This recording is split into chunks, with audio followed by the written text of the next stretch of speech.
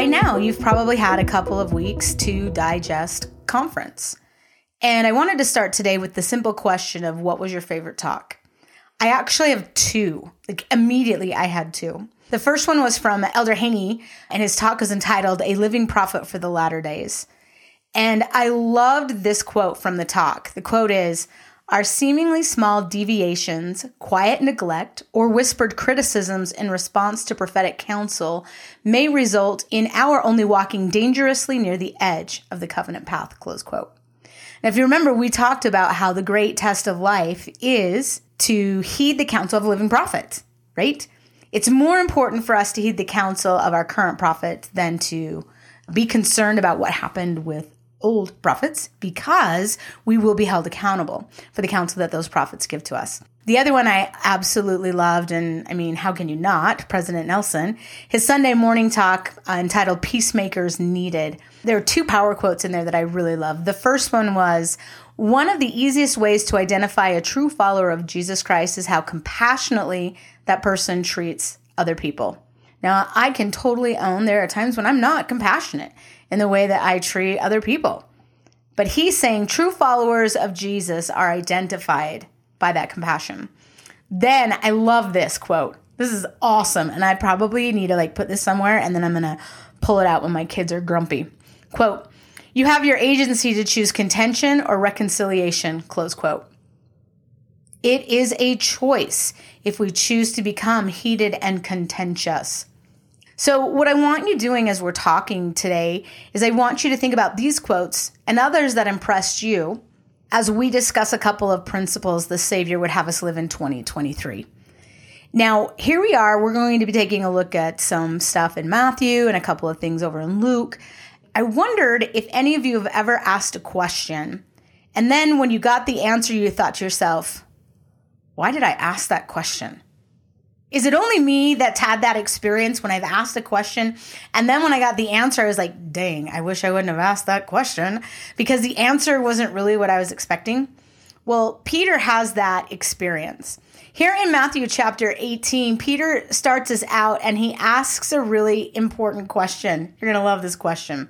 We're in Matthew chapter 18, and we're going to look at verses 21 and 22.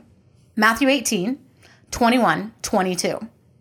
Verse 21, then came Peter to him, meaning Christ, and said, Lord, how oft shall my brother sin against me and I forgive him? Till 7 times? Now, you know this question, right? How often do I need to forgive somebody? Do I just need to do it 7 times? I don't know exactly why Peter came up with the 7 times. I'm going to own I didn't dig too deep into the Mosaic Law about that. But you got to love the Savior, and I'm confident this was not the answer that he was expecting. Verse 22. And Jesus said unto him, I say not unto thee until 7 times, but until 70 times 7. So here's Peter saying, hey, I'm doing something good, right? If I forgive somebody 7 times, and the Savior's saying, nope, you need to go 70 times 7. Now, this isn't necessarily that we need to forgive somebody 490 times, as much as it is that the Lord is saying the following, and come follow me. On page 66, we read this, quote, Christ was not teaching about numbers, but rather about developing a Christ-like attitude of forgiveness, close quote. So it's not the numbers, but rather it's how we can become more like Christ. Now, in modern day revelation, he puts it another way. Check this. Doctrine and Covenants, section 64, verses 9 and 10. Doctrine and Covenants, section 64, verses 9 and 10 state, Wherefore I say unto you that ye ought to forgive one another, for he that forgiveth not his brother his trespasses standeth condemned before the Lord, for there remaineth in him the greater sin. Now, did you catch that? If we're not willing to forgive, we have the greater sin. And we're going to come back to this a little bit later. Verse 10, I, the Lord, will forgive whom I will forgive, but of you it is required to forgive all men. The Lord gets to forgive who he wants to forgive. But you and I, it is required. It's not just like, it might be a good suggestion if maybe you. No. It is required for you and I to forgive all men. Now, I'm going to totally own that can be hard. And I'm going to totally own that anger is a real emotion, that grudges are real emotions, and that people can be jerks. Sometimes I can be a jerk. But I want you to contemplate for a few minutes, who is someone in your life then that you should forgive, that you need to forgive? I don't like the word should. You need to forgive. Like, you know you need to, but dang, they just rub you 5 kinds of the wrong direction. And it doesn't even necessarily have to be something big. I am really grateful for someone who taught me about forgiveness, and taught me about forgiveness at a very early age. I want to say I think I was 14, and I was on the junior high basketball team. And I wish I could remember what my friend and I were disagreeing about, but I'm here to tell you that quote from President Nelson, you have the agency to choose contention or reconciliation. I 100% was choosing contention. And it made it even a little bit more difficult at basketball practice because we played the same position, and so we were often pitted against each other. As we were running a couple of drills, my contention and my anger got to me a little bit and continued to grow until I just chucked a basketball at her head. Well, somebody else on the team noticed, yelled her name, she ducked. Basketball clearly missed her. The coach yelled, "Who threw that?" And I owned it. I said, "I did." And she said, "Take 3 laps," or whatever it was. I don't remember, but I had to take some laps because I was supposed to cool off. Well, some of you are like me, and when something like that happens, the contention just starts to boil even further. When someone's trying to get you to cool down because you're not choosing to cool down, because remember, it's a choice. You have your agency. And so after running those laps, I wasn't any cooler, and we got into a scrimmage. I remember very clearly what happened in this scrimmage. There were quite a few body checks, and it started to get really physical until we came down and I was on the offense. She set up in the defense, got square, set for a screen, and instead of coming in for the screen, I came in and I roundhouse slapped her across the face. And I slapped her hard enough that I left the imprint of my hand on her left cheek. You can imagine what the coach said. I got to just run laps for the rest of the practice to cool off. Something really surprising happened. At the end of that practice, when we made our way back into the locker room, we had an opportunity to try to reconcile. Elder David E. Sorensen in April Conference 2003 said this: "Although we must forgive a neighbor who injures us, we should still work constructively to prevent that injury from being repeated. Forgiveness does not require us to accept or tolerate evil, but as we fight against sin, we must not allow hatred or anger to control our thoughts. As we fight against sin, we must not allow hatred or anger to control our thoughts." Close quote. In the locker room, sincerely, like less than 30 minutes after that happened, still with a very red face, she told me that she forgave me. And I had to ask myself a really important question.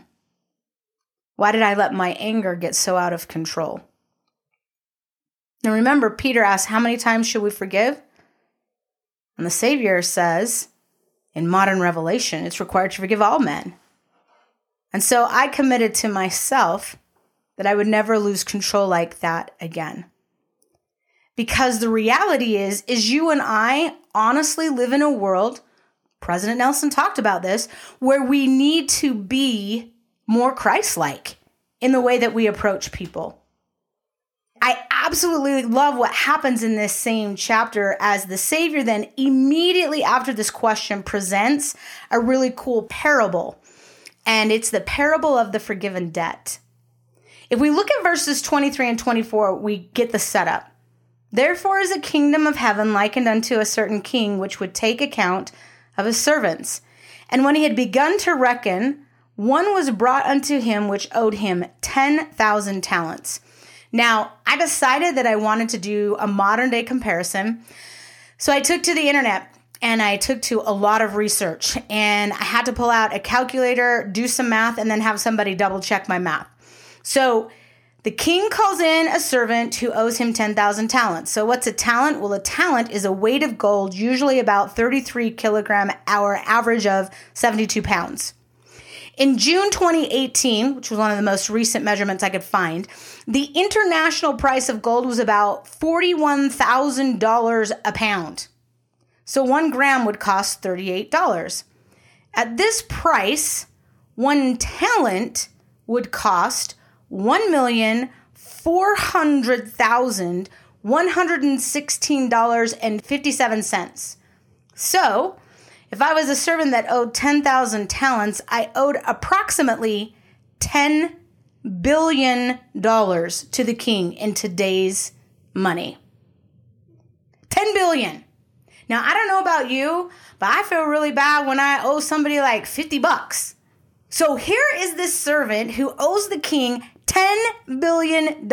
And you gotta love what this servant says. Verse 25. But for as much as he had not to pay, no kidding, his Lord commanded him to be sold, and his wife and children and all that he had, and a payment to be made. So the king is requiring this man and his entire family be put into slavery, and he at least gets the price of that back for the $10 billion that the servant owes. The servant therefore fell down and worshiped him. I'm telling you, I probably would have started there. But the servant falls down, worships the king, and says, Lord, have patience with me. I will pay thee all. Now, I don't know about you. I don't know how this guy thought he was going to pay him $10 billion. But I'm confident he was thinking about his wife. He was thinking about his kids. He was thinking about maintaining his family. And he was seeking mercy from the one person who could give it to him. 27. Then the Lord of that servant was moved with compassion and loosed him and forgave him the debt. Can you believe that? I wish American Express would forgive my debt. You know what I'm talking about? The parents out there, you get it. You get what I'm talking about. And it's not even 10 billion. But the king forgives it. I testify that no matter what we've done, the Savior has the capacity and ability and will forgive us when we sincerely repent. The Savior has that capacity. It doesn't matter where we've gone, what we've done, what grudge we're holding, where we're headed. If we are willing to turn our lives around and seek him. I love this. He fell down and worshiped him, saying, Lord, have patience with me. Have patience with me. Now, I don't know about you. If somebody came in and said, Candace, we are going to forgive you all of your debt, which right now with my house, my vehicle, consumer debt, etc. I mean, let's be honest about housing. It's a lot. It's not anywhere close to 10 billion, but it's a lot. If someone came in and said, Candace, I forgive all, I'm going to pay all this for you. Do you know what? I'd be like, I am what you tell me what you want. Can I mow your lawn every day? I will be over there I will shovel snow in the Snowmageddon for you. I would do all kinds of things. This joker who just had $10 billion forgiven of him, check what he does. Verse 28. But that same servant went out and found one of his fellow servants which owed him 100 pence. And he laid hands on him and took him by the throat, saying, Pay me that thou owest. Okay, so we've got 10,000 talents at roughly 10 billion. And now he comes out and he says to his fellow servant, Hey, you owe me 100 pence. Don't worry about it. A pence is a measurement of sterling. 100 pences would be roughly 110 pounds of sterling. So as of March 2023, 100 pence is worth $123. So he's just been forgiven 10 billion, and he grabs his counter ower for $123 and says, Give me all that thou owest. Verse 29. And his fellow servant fell down at his feet and besought him, saying, Have patience with me, and I will pay thee all. Now, a debt of $123, I can totally see that getting paid. And he would not, but he went and he cast him into a prison till he should pay the debt. $10 billion forgiven. If you had $10 billion forgiven, would you let somebody who owed you $123 off the hook? I don't know about you, but I'm pretty confident I would. Verse 31, when his fellow servants saw what was done, they were the scripture says sorry, but if we look down, the Greek word for that is distressed. Now, I don't know about you, but if I observed these two different scenarios happening, I think I'd feel a little distressed too, right? Like you just watch somebody get forgiven $10 billion and you just watch them get upset about $100. I'd be distressed. I'd be like, what the what? Somebody make this right. And so these servants, you got to love them. They came down and they told their Lord what was done. Then his Lord, after that he had called him, said unto him, O thou wicked servant, I forgave thee all thy debt because thou desirest me. Shouldest not thou also have had compassion on thy fellow servant, even as I had pity on thee? And his Lord was wroth, and rightfully so, and delivered him to the tormentors till he should pay all that was due unto him. Here's the moral of the story. So likewise shall my Father do also unto you, if ye from your hearts forgive not every one his brother their trespass. So we go back to Peter's question. Remember, have you ever asked a question you didn't know that you wanted the answer to, and then when you got it, you're like, You and I are all accountable because Peter asked a question. How often should I forgive? If ye from your hearts forgive not every one his brother their trespass, we, you and I, will be delivered to the tormentors. Doctrine and Covenants, section 64. I, the Lord, will forgive whom I will forgive. But of you, it's commanded to forgive all men. President Nelson in April conference just a couple weeks ago said, quote, we can literally change the world one person and one interaction at a time, close quote. One person, one interaction at a time. We have that capability. But the bigger question is, will we? Because, I mean, let's be honest. Have you ever noticed how easy it can be to get some type of contention or disagreement between siblings? I have 6 older brothers and an older sister.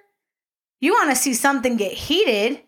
Harringtons, we were taught to battle it out to the death, right? We had wrestle-offs and box-offs and, oh my gosh, all kinds of things happened. My mom, in an attempt to try and avoid that type of contention on Sundays, particularly for the lower half of the family. I don't know if she did this with the upper half, but with the lower half of my family, we were assigned Sundays to help her. So one Sunday, one brother would help, and then the next Sunday, the next brother would help, and then the next Sunday, the next brother would help, and then it was me. And then it would rotate around, and we rotated around so that nobody could be mad of like, I'm doing the Sunday dishes every week. I always have to set the table. Nope. That is not how it happened. This is your Sunday, and you needed to be in the kitchen, and you were helping mom and learning all the things and doing all the things. And one particular Sunday when it was my turn to be in there, I just simply didn't want to. And I caused some contention. I'll own it. And I was bugged, and I didn't really like, you know what I'm talking about, right? Like you know how to make people know that you're totally bugged by your body language and the things that you say and how you say them, right? And so I made sure that she knew that I was totally bugged. Well, later in the afternoon, she took me aside and she said, I want to teach you about 2 sisters and an issue that they had in the kitchen. And I was like, what? And she's like, yeah, from the scriptures. Can I teach you a story about 2 sisters and how they disagreed in the kitchen? And I was like, sure, whatever. And my mom took me into Luke chapter 10. I'm going to totally own that between the two of this became a running joke. Depending on the way that we would approach things, we would call each other either Mary or Martha. Now, if you remember the story of Mary and Martha here in Luke chapter 10, the Savior has come to their house to dine. And Martha receives Christ into their home, and Mary decides to sit at his feet. Okay, so that's the scenario that we're in. Now, take a look at what happens. So we're here in Luke chapter 10 and verse 38. Now, it came to pass, as they went and he entered into a certain village, and a certain woman named Martha received him into her house. And she had a sister called Mary, which also sat at Jesus' feet and heard his word. Now you got to love Martha here, verse 40. But Martha was cumbered about much serving. Okay, so she's cumbered about, and she's about to ask, remember, one of those questions that maybe you shouldn't ask. Check this question. I love this. And she came to him and said, Lord, dost thou not care that my sister hath left me to serve alone? Bid her therefore that she help me. I love that she went to the Savior. Hey, Jesus, can you tell my sister that she better get in here and help me with in the kitchen stuff? Can you even imagine? Oh my gosh. I love how Christ responds to all of this. Verse 40. And Jesus answered and said unto her, Martha, Martha, thou art worried and troubled about many things. But one thing is needful, and Mary hath chosen that good part which shall not be taken away from her. I want you to just think on that for a minute. He said unto her, Martha, Martha, thou art worried and troubled about many things, but one thing is needful. Now, if something is needful, it means necessary or essential. So one thing is necessary, one thing is needed. And Mary hath chosen that good part, which shall not be taken away from her. What was it that Mary chose? Well, the Savior was there, and instead of being in the kitchen worrying about whether the soup was hot enough, or that the bread was fresh enough, or that it looked like the picture on Pinterest, Mary was like, you know what? Bag it. We'll eat ramen noodles, and I'm going to sit here and I'm going to listen to Jesus. The needful thing was listening to the Savior. Sister Carol F. McConkie, who at the time was the first counselor in the General Young Women presidency, in April Conference 2017 said this, quote, if we would be holy, we must learn to sit at the feet of the Holy One of Israel and give time to holiness. Do we set aside the phone, the never-ending to-do list, and the cares of worldliness? Prayer, study, and heeding the word of God invite his cleansing and healing love into our souls, close quote. So are we setting aside our worries and our troubles and being focused on the necessary, essential things? Or in other words, is Christ essential in your life? And are you putting him first? So we've had a couple of really important questions here. How many times should I forgive? Every single time. Hey, Lord, dost thou not care that my sister have left me to serve alone? Bid her therefore that she help me. No. One thing is needful, and Mary hath chosen that. Are we using our agency wisely? What are the needful things that we should be focused on? Clearly, there are some things that you and I need to go and do this week. So, will you go and forgive some more? Will you have patience when you start to feel it bubbling over and you want to just roundhouse slap somebody? We have patience. We have patience driving. We have patience with those around you. Will you go and put what is needful first? Will you put the Savior where he belongs in our lives, really, in first place? I know that as we do both of these things, as we forgive more and we focus on what is needful, life becomes happier and lighter. And let's be honest, in the spring, isn't that what we all need? A little bit more light and a lot more joy. Go forgive, go focus, and as you do, I know you will encounter those things. May you feel lighter because you're forgiving and because you are doing the needful things. Have a fantastic week doing that. Take care. Thanks for listening to this week's episode of Go and Do. If you enjoyed it, please leave us a review. If you didn't, it's all good. Please come and follow along with us on Instagram at Go and Do Podcast. Go and Do is written and hosted by me, Candace Shu, and produced by Cami Fisher.